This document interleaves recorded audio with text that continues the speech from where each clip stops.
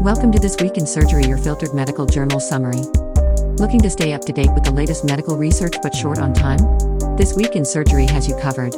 Our podcast provides you with a convenient, on-the-go solution to keep you informed about the most significant developments in the surgical field. We understand that your time is valuable, so we've done the hard work for you. Each episode offers a filtered and concentrated summary of key journal articles, allowing you to stay informed without the need to sift through pages of research papers. With This Week in Surgery, listening is faster than reading, and you can consume valuable medical knowledge while commuting, exercising, or during your daily routine, including in the operating room. This Week in Surgery, we will be discussing recently published articles. First, Annals of Surgery. Ondansetron for Low Anterior Resection Syndrome, LARS, a double-blind, placebo-controlled, crossover, randomized study. Objective. The aim of the study was to examine the efficacy and safety of ondansetron, a serotonin receptor antagonist, to treat patients with low anterior resection syndrome, LARS. Background. LARS after rectal resection is common and debilitating. Current management strategies include behavioral and dietary modifications, physiotherapy, antidiarrheal drugs, enemas, and neuromodulation, but the results are not always satisfactory. Methods. This is a randomized, multicentric, double-blinded, placebo-controlled, and crossover study. Patients with LARS score greater than 20, no longer than 2 years after rectal resection were randomized to receive either 4 weeks of ondansetron followed by 4 weeks of placebo, OP group, or 4 weeks of placebo followed by 4 weeks of ondansetron, PO group. The primary endpoint was LARS severity measured using the LARS score. Secondary endpoints were incontinence, Basey score, and irritable bowel syndrome quality of life, IBS-CAL questionnaire. Patient scores and questionnaires were completed at baseline and after each 4-week treatment period. Results. Of 46 randomized patients, 38 were included in the analysis. From baseline to the end of the first period, in the OP group, the mean ST LARS score decreased by 25%, from 36.6, 5.6, to 27.3, 11.5, and the proportion of patients with major LARS score greater than 30 went from 15-17, 88%, to 7-17, 41%, p equals 0.001. In the PO group, the mean ST LARS score decreased by 12%, from 37, 4.8, to 32.6, 9.1, and the proportion of major LARS went from 19-21, 90%, to 16-21, 76%.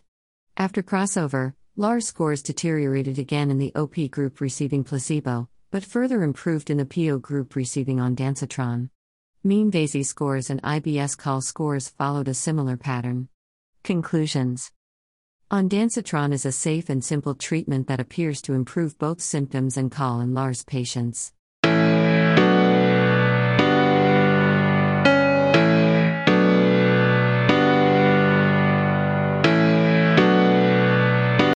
How does surgeons' autonomic physiology vary intraoperatively? A real-time study of cardiac reactivity. Objective. To measure the physiological responses of surgical team members under varying levels of intraoperative risk. Background. Measurement of intraoperative physiological responses provides insight into how operation complexity, phase of surgery, and surgeon seniority impact stress. Methods. Autonomic nervous system responses, interbeat intervals, EBs, were measured continuously during different surgical operations of various complexity. The study investigated whether professional role, e.g., attending surgeon, operative risk, high versus low, and type of primary operator, attending surgeon versus resident, impacted EB reactivity. Physiological synchrony captured the degree of correspondence between individuals' physiological responses at any given time point. Results. A total of 10,005 observations of EB reactivity were recorded in 26 participants during 16 high-risk, renal transplant and laparoscopic donor nephrectomy, and low-risk, arteriovenous fistula formation, operations. Attending surgeons showed greater EB reactivity, faster heart rate, than residents and nurses during high-risk operations and while actively operating, Ps less than 0.001. Residents showed lower reactivity during high-risk, relative to low-risk, operations, p less than 0.001, and similar reactivity regardless of whether they or the attending surgeon was operating, p equals 0.10. Nurses responded similarly during low-risk and high-risk operations, p equals 0.102, but were more reactive when the resident was operating compared to when the attending surgeon was the primary operator, p less than 0.001. In high-risk operations, attending surgeons had negative physiological covariation with residents and nurses, p less than 0.001. In low-risk operations, only attending surgeons and nurses were synchronized, p less than 0.001. Conclusion: attending surgeons' physiological responses were well calibrated to operative demands. Residents' and nurses' responses were not calibrated to the same extent. This suggests that risk sensitivity is an adaptive response to stress that surgeons acquire.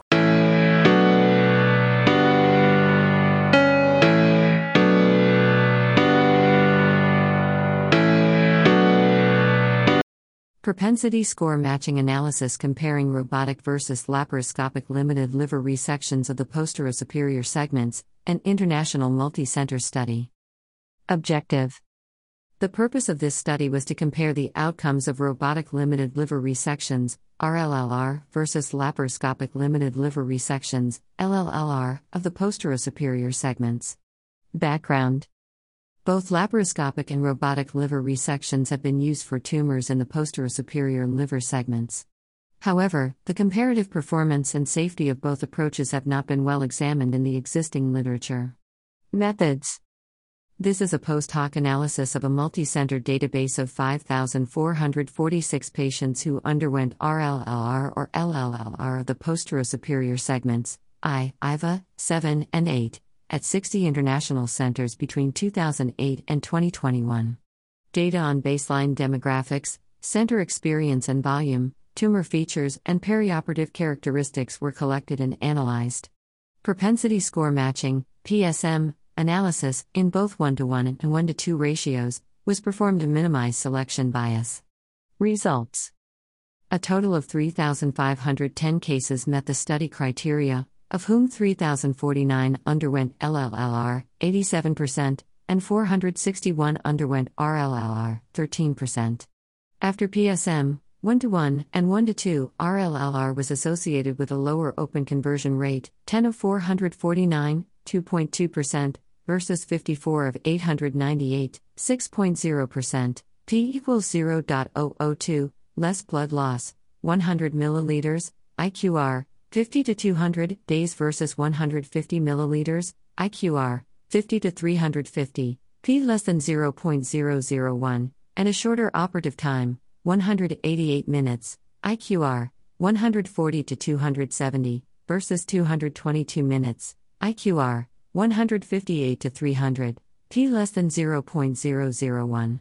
These improved perioperative outcomes associated with RLLR were similarly seen in a subset analysis of patients with cirrhosis, lower open conversion rate, 1 of 136, 0.7%, versus 17 of 272, 6.2%, p equals 0.009, less blood loss, 100 milliliters, IQR, 48 to 200, versus 160 milliliters, IQR, 50 to 400, p less than 0.001, and shorter operative time, 190 minutes, IQR, 141 to 250.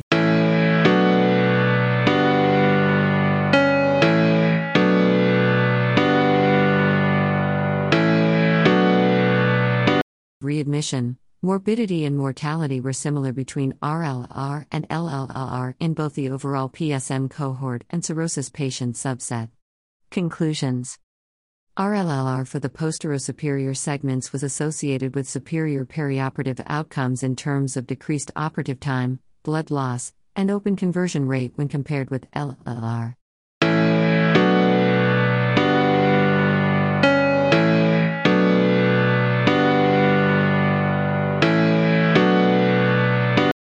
Liver histology predicts liver regeneration and outcome in ALPPS, novel findings from a multi-center study. Background and aims: alterations in liver histology influence the liver's capacity to regenerate, but the relevance of each of the different changes in rapid liver growth induction is unknown. This study aimed to analyze the influence of the degree of histological alterations during the first and second stages on the ability of the liver to regenerate. Methods. This cohort study included data obtained from the International ALPPS registry between November 2011 and October 2020. Only patients with colorectal liver metastases were included in the study. We developed a histological risk score based on histological changes, stages 1 and 2, and a tumor pathology score based on the histological factors associated with poor tumor prognosis. Results. In total, 395 patients were included. The time to reach stage 2 was shorter in patients with a low histological risk stage 1, 13 versus 17 days, p0.01, low histological risk stage 2, 13 versus 15 days, p less than 0.01, and low pathological tumor risk, 13 versus 15 days, p less than 0.01.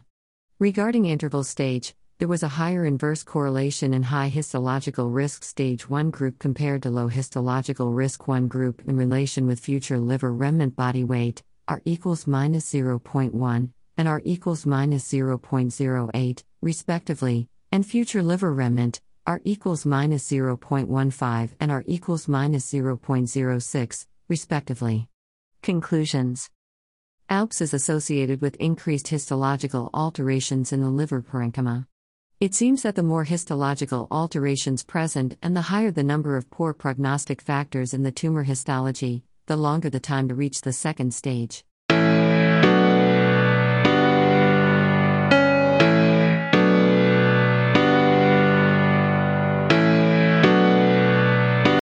Next article is from Journal of American Medical Association Surgery. Postoperative Antibiotics, Outcomes, and Resource Use in Children with Gangrenous Appendicitis. Importance: gangrenous, suppurative, and exudative (GSE) findings have been associated with increased surgical site infection, SSI, risk and resource use in children with non-perforated appendicitis. Establishing the role for postoperative antibiotics may have important implications for infection prevention and antimicrobial stewardship. Objective: to compare SSI rates in children with non-perforated appendicitis with GSE findings who did and did not receive postoperative antibiotics. Design, setting, and participants: children with non-perforated appendicitis with GSE findings who underwent appendectomy between July 1, 2015, and June 30, 2020, were identified using previously validated intraoperative criteria. Data were analyzed from October 2022 to July 2023. Exposure: continuation of antibiotics after appendectomy. Main outcomes and measures: rate of 30-day postoperative SSI, including both incisional and organ space infections. Complementary hospital and patient-level analyses were conducted to explore the association between postoperative antibiotic use and severity-adjusted outcomes. The hospital-level analysis explored the correlation between postoperative antibiotic use and observed to expected OE SSI rate ratios after adjusting for differences in disease severity, presence of gangrene, and postoperative length of stay among hospital populations. In the patient-level analysis, propensity score matching was used to balance groups on disease severity, and outcomes were compared using mixed effects logistic regression to adjust for hospital-level clustering. Results: a total of 958 children, mean SD, age 10.7, 3.7 years, 567 male, 59.2%, were included in the hospital-level analysis, of which 573, 59.8%, received postoperative antibiotics.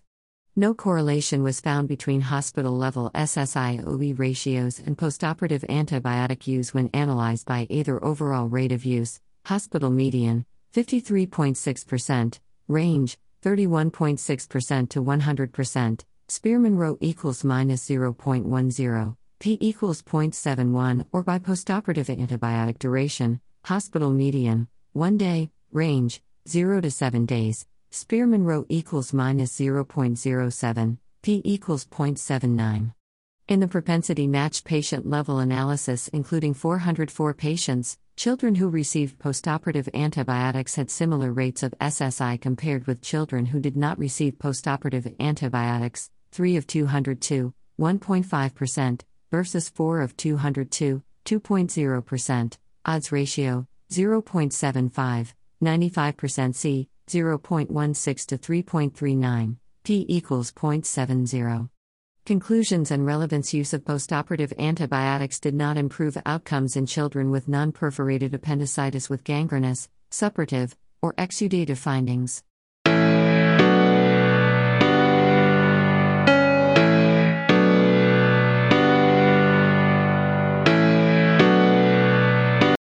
Next article is from British Journal of Surgery. Evaluation of a quality improvement intervention to reduce anastomotic leak following right colectomy, EAGLE, pragmatic, batch stepped-wedge, cluster-randomized trial in 64 countries. Background: anastomotic leak affects 8% of patients after right colectomy with a 10-fold increased risk of postoperative death. The EAGLE study aimed to develop and test whether an international, standardized quality improvement intervention could reduce anastomotic leaks. Methods: the internationally intended protocol, iteratively co-developed by a multi-stage Delphi process, comprised an online educational module introducing risk stratification, an intraoperative checklist, and harmonized surgical techniques. Clusters, hospital teams, were randomized to one of three arms with varied sequences of intervention/data collection by a derived stepped-wedge batch design, at least 18 hospital teams per batch. Patients were blinded to the study allocation. Low and middle-income country enrollment was encouraged.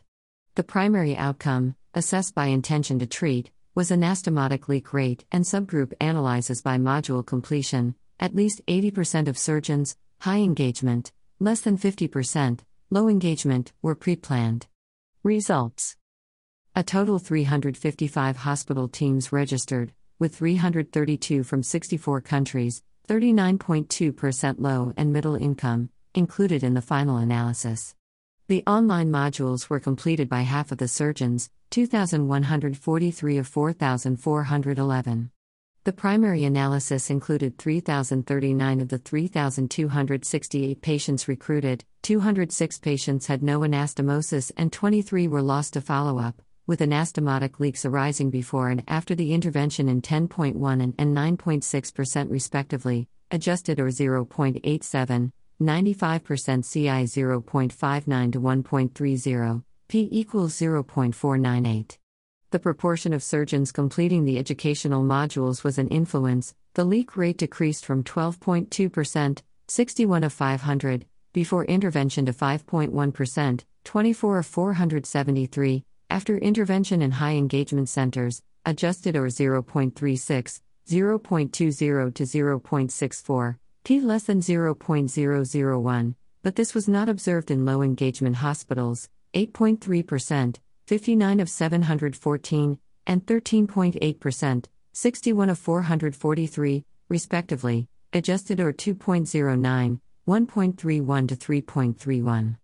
Conclusion: completion of globally available digital training by engaged teams can alter anastomotic leak rates.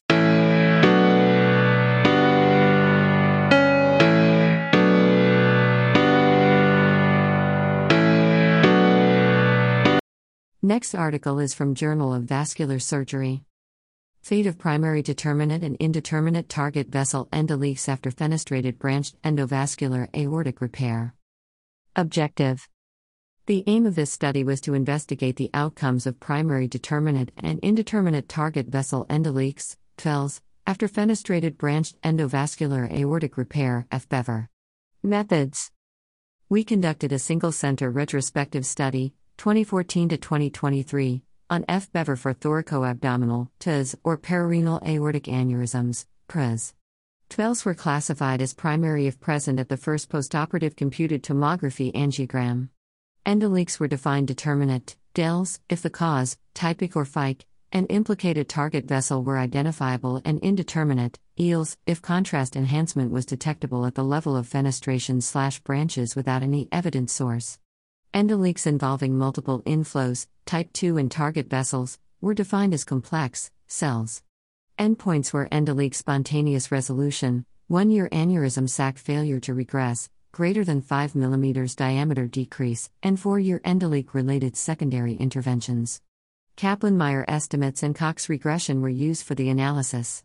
Results: There were 142 patients with JRS/PRS, N equals 85, 60%, or TIS, N equals 57, 40%, with 513 target arteries incorporated through a fenestration, N equals 294, 57%, or directional branch, N equals 219, 43%.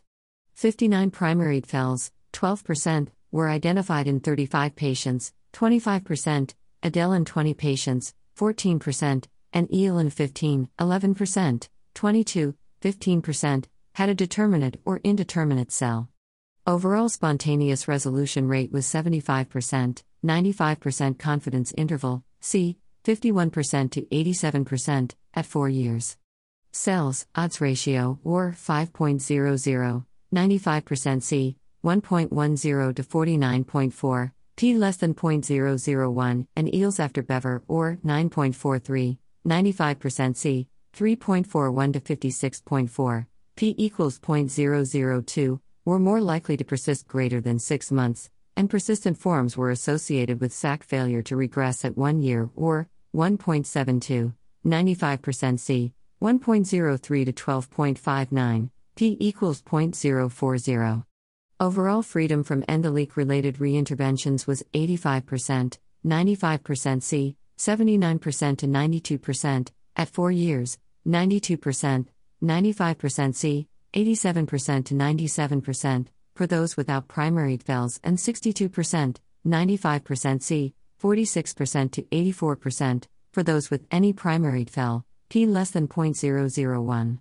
In particular, cells, hazard ratio, 1.94, 95% C, 1.4 to 18.81, P equals 0.020, were associated with an increased need for reintervention. In case a secondary intervention was needed, EAL or cell had an increased risk for multiple secondary procedures, hazard ratio, 2.67, 95% C, 1.22 to 10.34, P equals 0.034. Conclusions.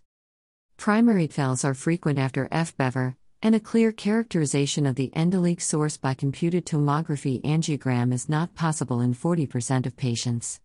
Most primary FELs spontaneously resolve, but during follow-up, patients with any primary FEL experience a worsened freedom from endoleak-related reinterventions that is mostly driven by persistence of cells and post-Bever EALs.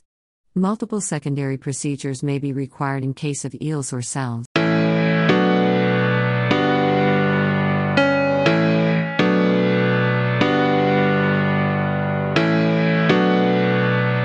Cardiac risk after elective endovascular repair for infrarenal abdominal aortic aneurysm, results from the Italian Collaborators for EVAR Multicenter Registry.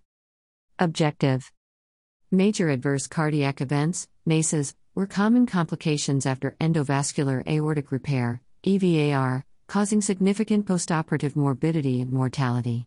The aim of the study was to evaluate the cardiac risk after elective EVAR for uncomplicated non-infected infrarenal abdominal aortic aneurysm in a large multi-center cohort. Methods. This is a multi-center, retrospective, financially unsupported physician-initiated observational cohort study conducted by 4 academic tertiary referral hospitals from January 2018 to March 2021. Baseline, perioperative, and postoperative information of elective EVARs was evaluated. The primary outcome was the incidence of MACEs after EVAR, which was defined as acute coronary syndrome, non-ST elevation myocardial infarction, unstable angina pectoris, de novo atrial fibrillation, hospitalization for heart failure, and revascularization as well as cardiovascular death. Secondary outcomes were 1-year overall survival, all-cause mortality, and freedom from aorta-related mortality. Comparative analysis was conducted between MACE and overall population, and univariate and multivariate logistic regression analyses were used to analyze factors associated with the risk of the MACE occurrence and early 1-year mortality. Results. The study has enrolled 497 patients, 35 females, 7%, with a mean age of 75.3 plus or minus 7.8 years. The MACE rate was 6.4%, 32,497 events/patients, and the majority of the events were recorded in the postoperative period, 24-30 seconds, 75%, overall 24,497, 4.8%.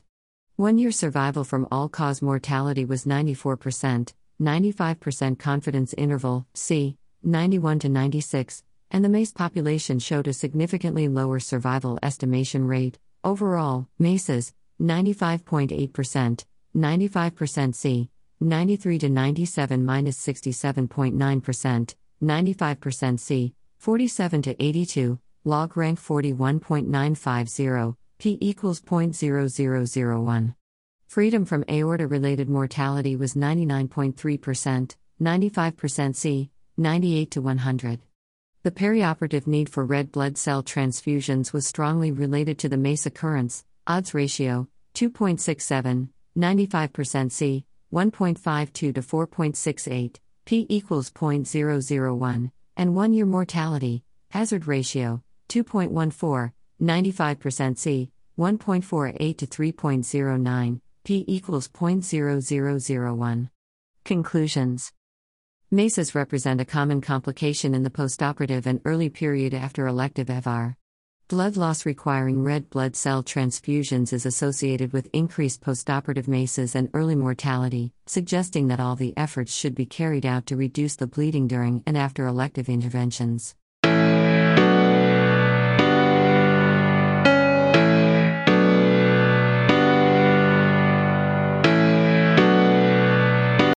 Association of stroke or death with severity of carotid lesion calcification in patients undergoing carotid artery stenting.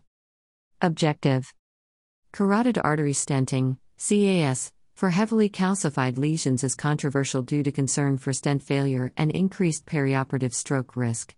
However, the degree to which calcification affects outcomes is poorly understood, particularly in transcarotid artery revascularization, TCAR. With the precipitous increase in CAR use and its expansion to standard surgical risk patients, we aim to determine the impact of lesion calcification on CAS outcomes to ensure its safe and appropriate use. Methods. We identified patients in the Vascular Quality Initiative who underwent first-time transfemoral CAS, TFCAS, and CAR between 2016 and 2021. Patients were stratified into groups based on degree of lesion calcification, no calcification, 1% to 50% calcification, 51% to 99% calcification, and 100% circumferential calcification or intraluminal protrusion. Outcomes included in-hospital and 1-year composite stroke/death, as well as individual stroke, death, and myocardial infarction outcomes. Logistic regression was used to evaluate associations between degree of calcification and these outcomes. Results. Among 21,860 patients undergoing CAS, 28% patients had no calcification, 34% had 1% to 50% calcification, 35% had 51% to 99% calcification, and 3% had 100% circumferential calcification/protrusion. Patients with 51% to 99% and circumferential calcification/protrusion had higher odds of in-hospital stroke/death, odds ratio, or 1.3, 95% confidence interval, C, 1.02 to 1.6, p equals 0.034, or 1.9, 95% C, 1.1 to 2.9, p equals 0.004, respectively, compared with those with no calcification. Circumferential calcification was also associated with increased risk for in-hospital myocardial infarction, or 3.5, 95% C, 1.5 to 8.0, p equals 0.003. In FIS patients, only circumferential calcification/protrusion was associated with higher in-hospital stroke/death odds, or 2.0, 95% C, 1.2 to 3.4, p equals 0.013, whereas for CAR patients, 51% to 99% calcification was associated with increased odds of in-hospital stroke/death, or 1.5, 95% C, 1.1 to 2.2, p equals 0.025. At 1 year, circumferential calcification/protrusion was associated with higher odds of ipsilateral stroke/death, 12.4% versus 6.6%, hazard ratio, 1.64, p equals 0.002. Conclusions. Among patients undergoing CAS, There is an increased risk of in-hospital stroke/death for lesions with greater than 50% calcification or circumferential/protruding plaques. Increasing severity of carotid lesion calcification is a significant risk factor for stroke/death in patients undergoing CAS, regardless of approach.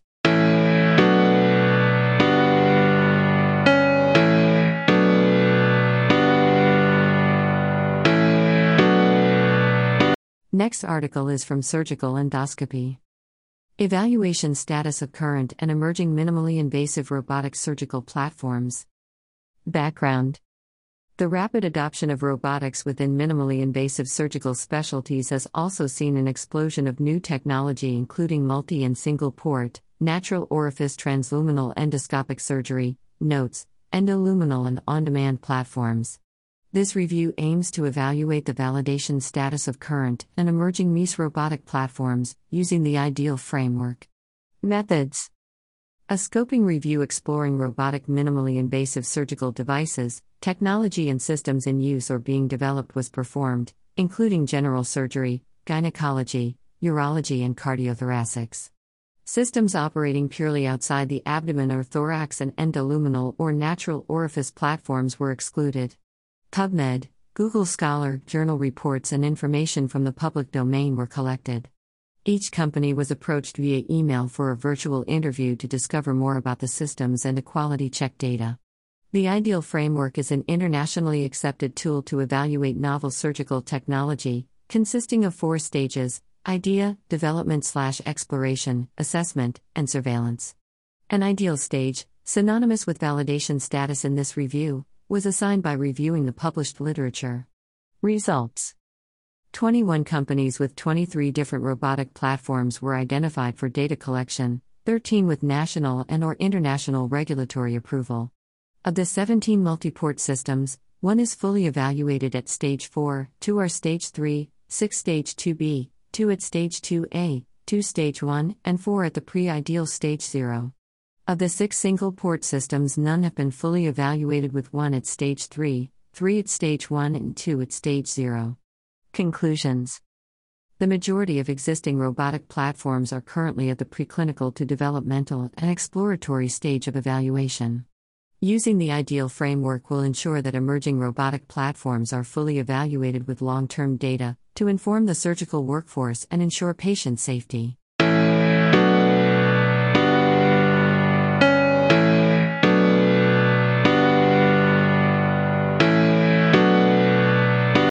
Next article is from Annals of Surgical Oncology.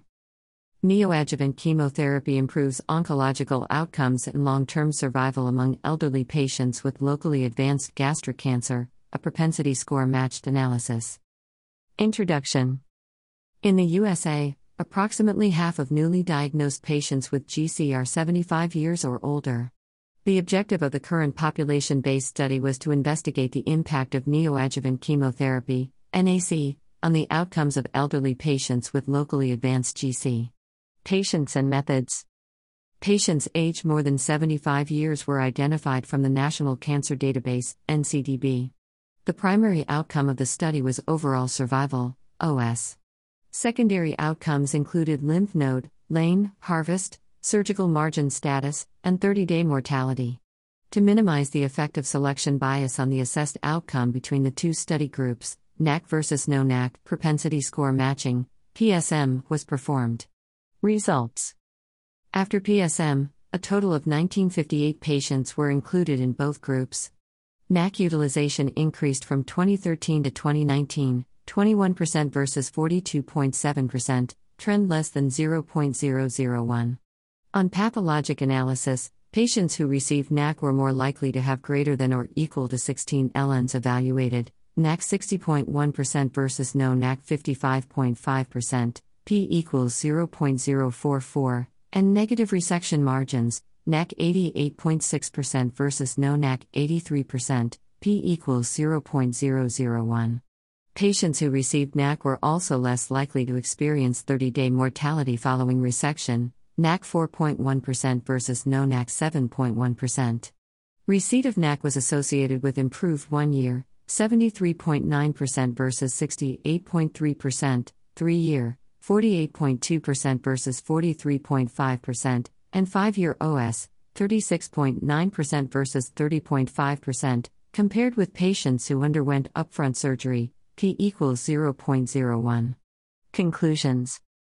Receipt of NAC was associated with improved oncological outcomes among elderly patients undergoing resection for locally advanced GC.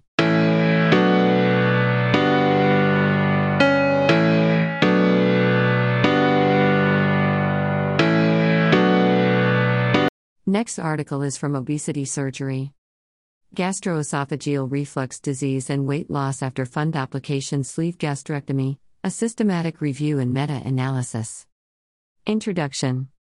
Fundoplication sleeve gastrectomy, FSG, is a novel bariatric procedure that combines anti-reflux fundoplication with sleeve gastrectomy, SG, to simultaneously address gastroesophageal reflux disease, GERD, and obesity. We performed a systematic review and meta-analysis to quantify the prevalence of postoperative GERD and amount of weight loss after FSG. Methods. We searched PubMed, Embase, and Web of Science core collection in May 2023 for full-text reports of case series, registries, cohort studies, and randomized clinical trials that reported postoperative GERD and % excess weight loss, % EWL, after FSG for patients with preoperative GERD and obesity, excluding reports including patients with previous history of bariatric procedures. We used random effects models to estimate postoperative GERD prevalence and % EWL. Risk of bias and evidence quality were assessed with the Robbins-Ian grade frameworks, Prospero CRD 42023420067. Results.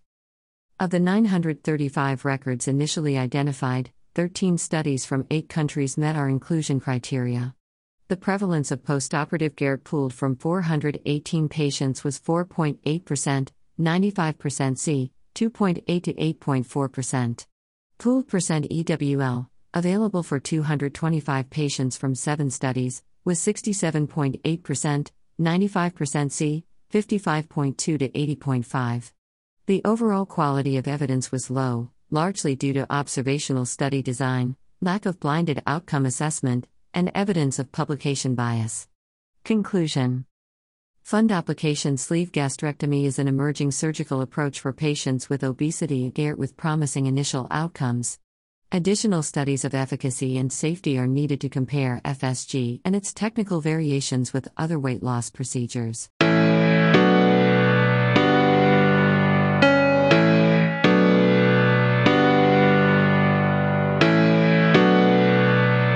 Next article is from International Journal of Surgery.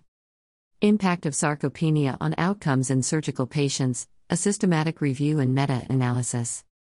Background.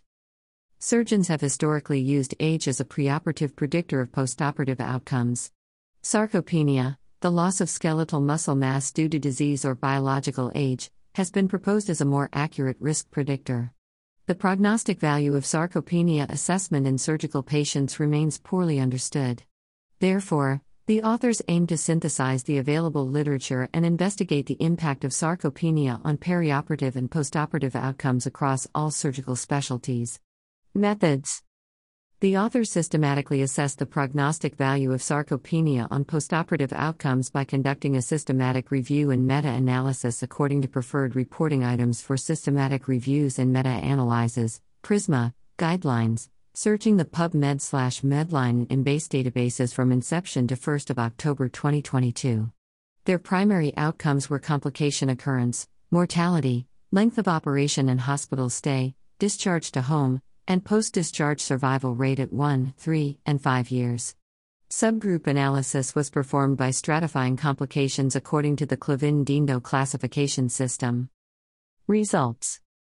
A total of 294 studies comprising 97,643 patients, of which 33,070 had sarcopenia, were included in our analysis. Sarcopenia was associated with significantly poorer postoperative outcomes, including greater mortality, complication occurrence, length of hospital stay, and lower rates of discharge to home, all p less than 0.00001. A significantly lower survival rate in patients with sarcopenia was noted at 1, 3, and 5 years, all p less than 0.00001, after surgery.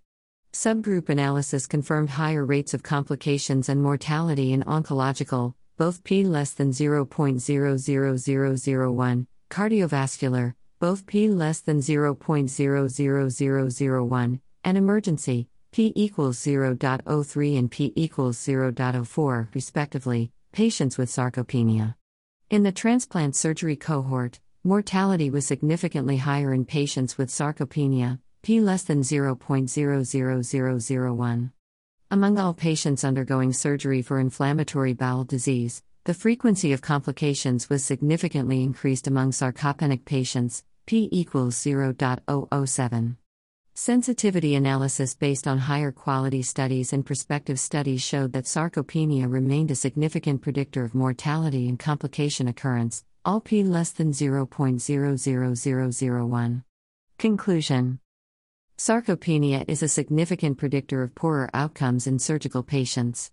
Preoperative assessment of sarcopenia can help surgeons identify patients at risk, critically balance eligibility, and refine perioperative management.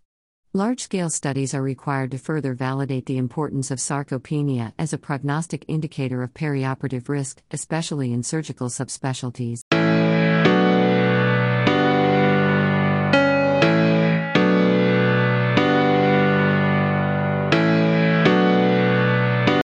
Next article is from Journal of the American College of Surgeons.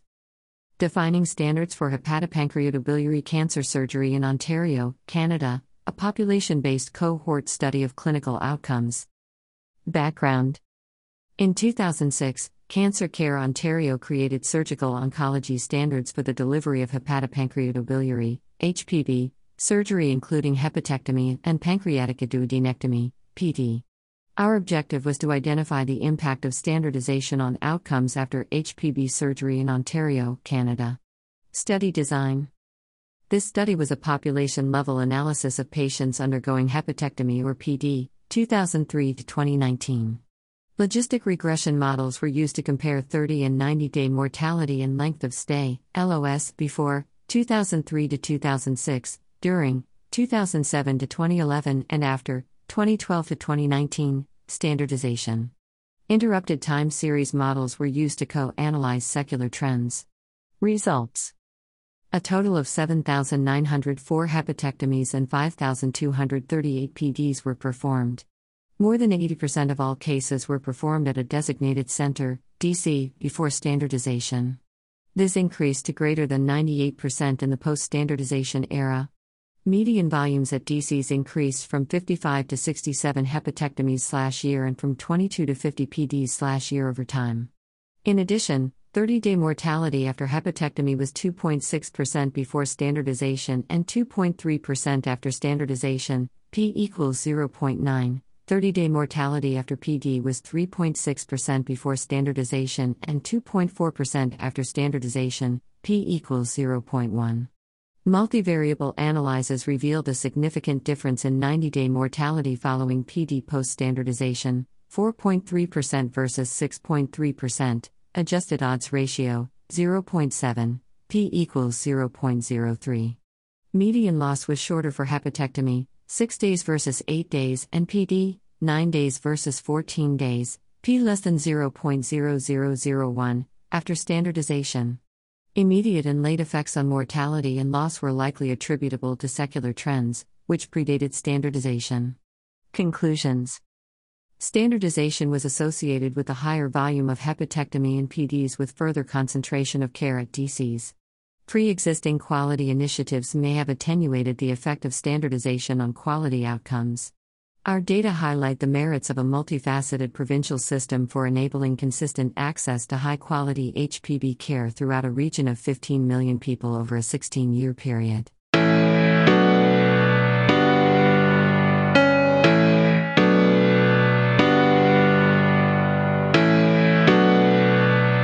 Remote assessment of real-world surgical safety checklist performance using the OR black box, a multi-institutional evaluation.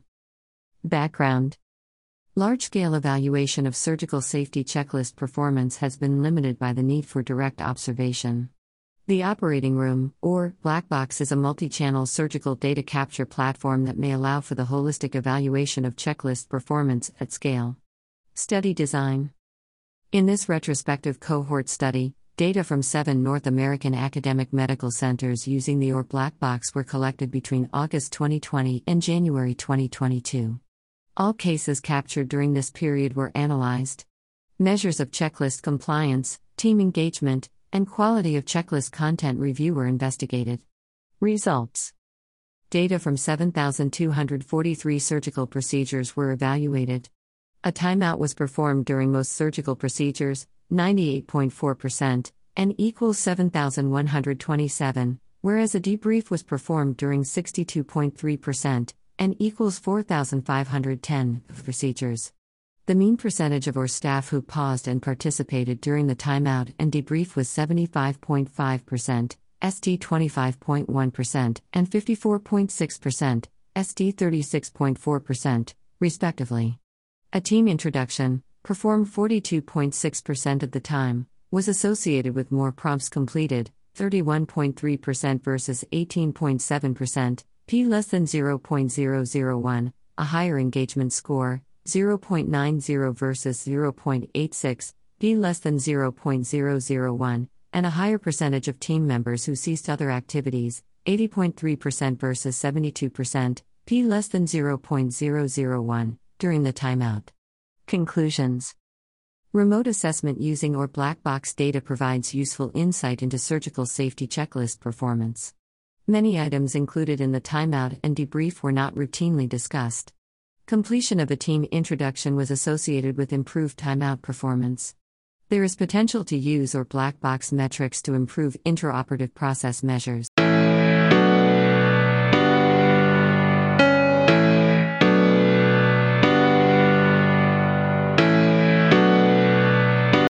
Next article is from Journal of Trauma and Acute Care Surgery.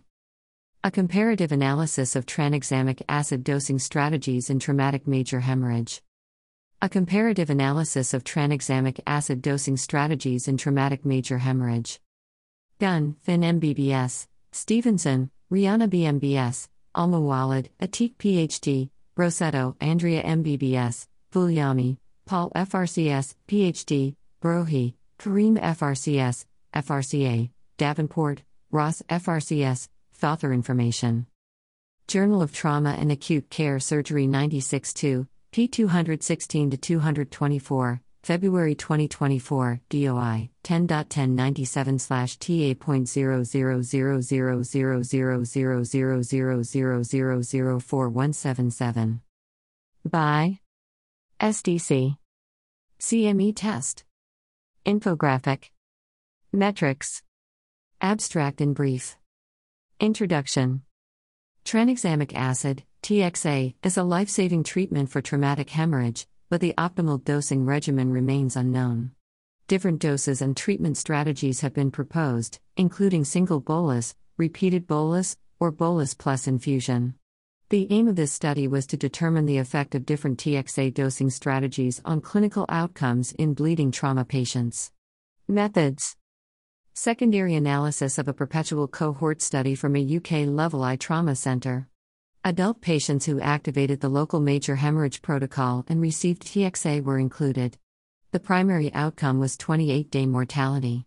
Secondary outcomes were 24-hour mortality, multiple organ dysfunction syndrome, venous thromboembolism, and rotational thromboelastometry fibrinolysis.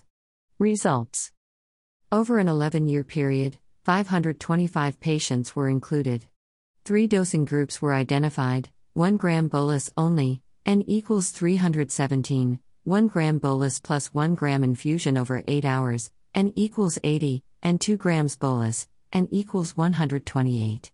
Demographics and admission physiology were similar, but there were differences in injury severity, median injury severity score 25, 29, and 25, and admission systolic blood pressure, median systolic blood pressure 99, 108, 99 mm Hg, across the 1 gram plus 1 gram, and 2 gram groups. 28-day mortality was 21% in each treatment group. The incidence of multiple organ dysfunction syndrome was significantly higher in the bolus plus infusion group, 84%, versus 1 gram bolus, 64%, and 2 grams bolus, 62% group, p equals 0.002, but on multivariable analysis was non-significant. Venous thromboembolism rates were similar in the 1 gram bolus, 4%, 2 grams bolus, 8%, and bolus plus infusion groups, 7%. There was no difference in rotational thromboelastometry maximum lysis at 24 hours, 5% in both the 1 gram and 2 gram bolus groups versus 4% in bolus plus infusion group. Conclusion: clinical outcomes and 24-hour fibrinolysis state were equivalent across 3 different dosing strategies of TXA. Single bolus administration is likely preferable to a bolus plus infusion regimen. Thank you for listening to This Week in Surgery, your filtered medical journal summary. Have a great week ahead, stay blessed and be humane.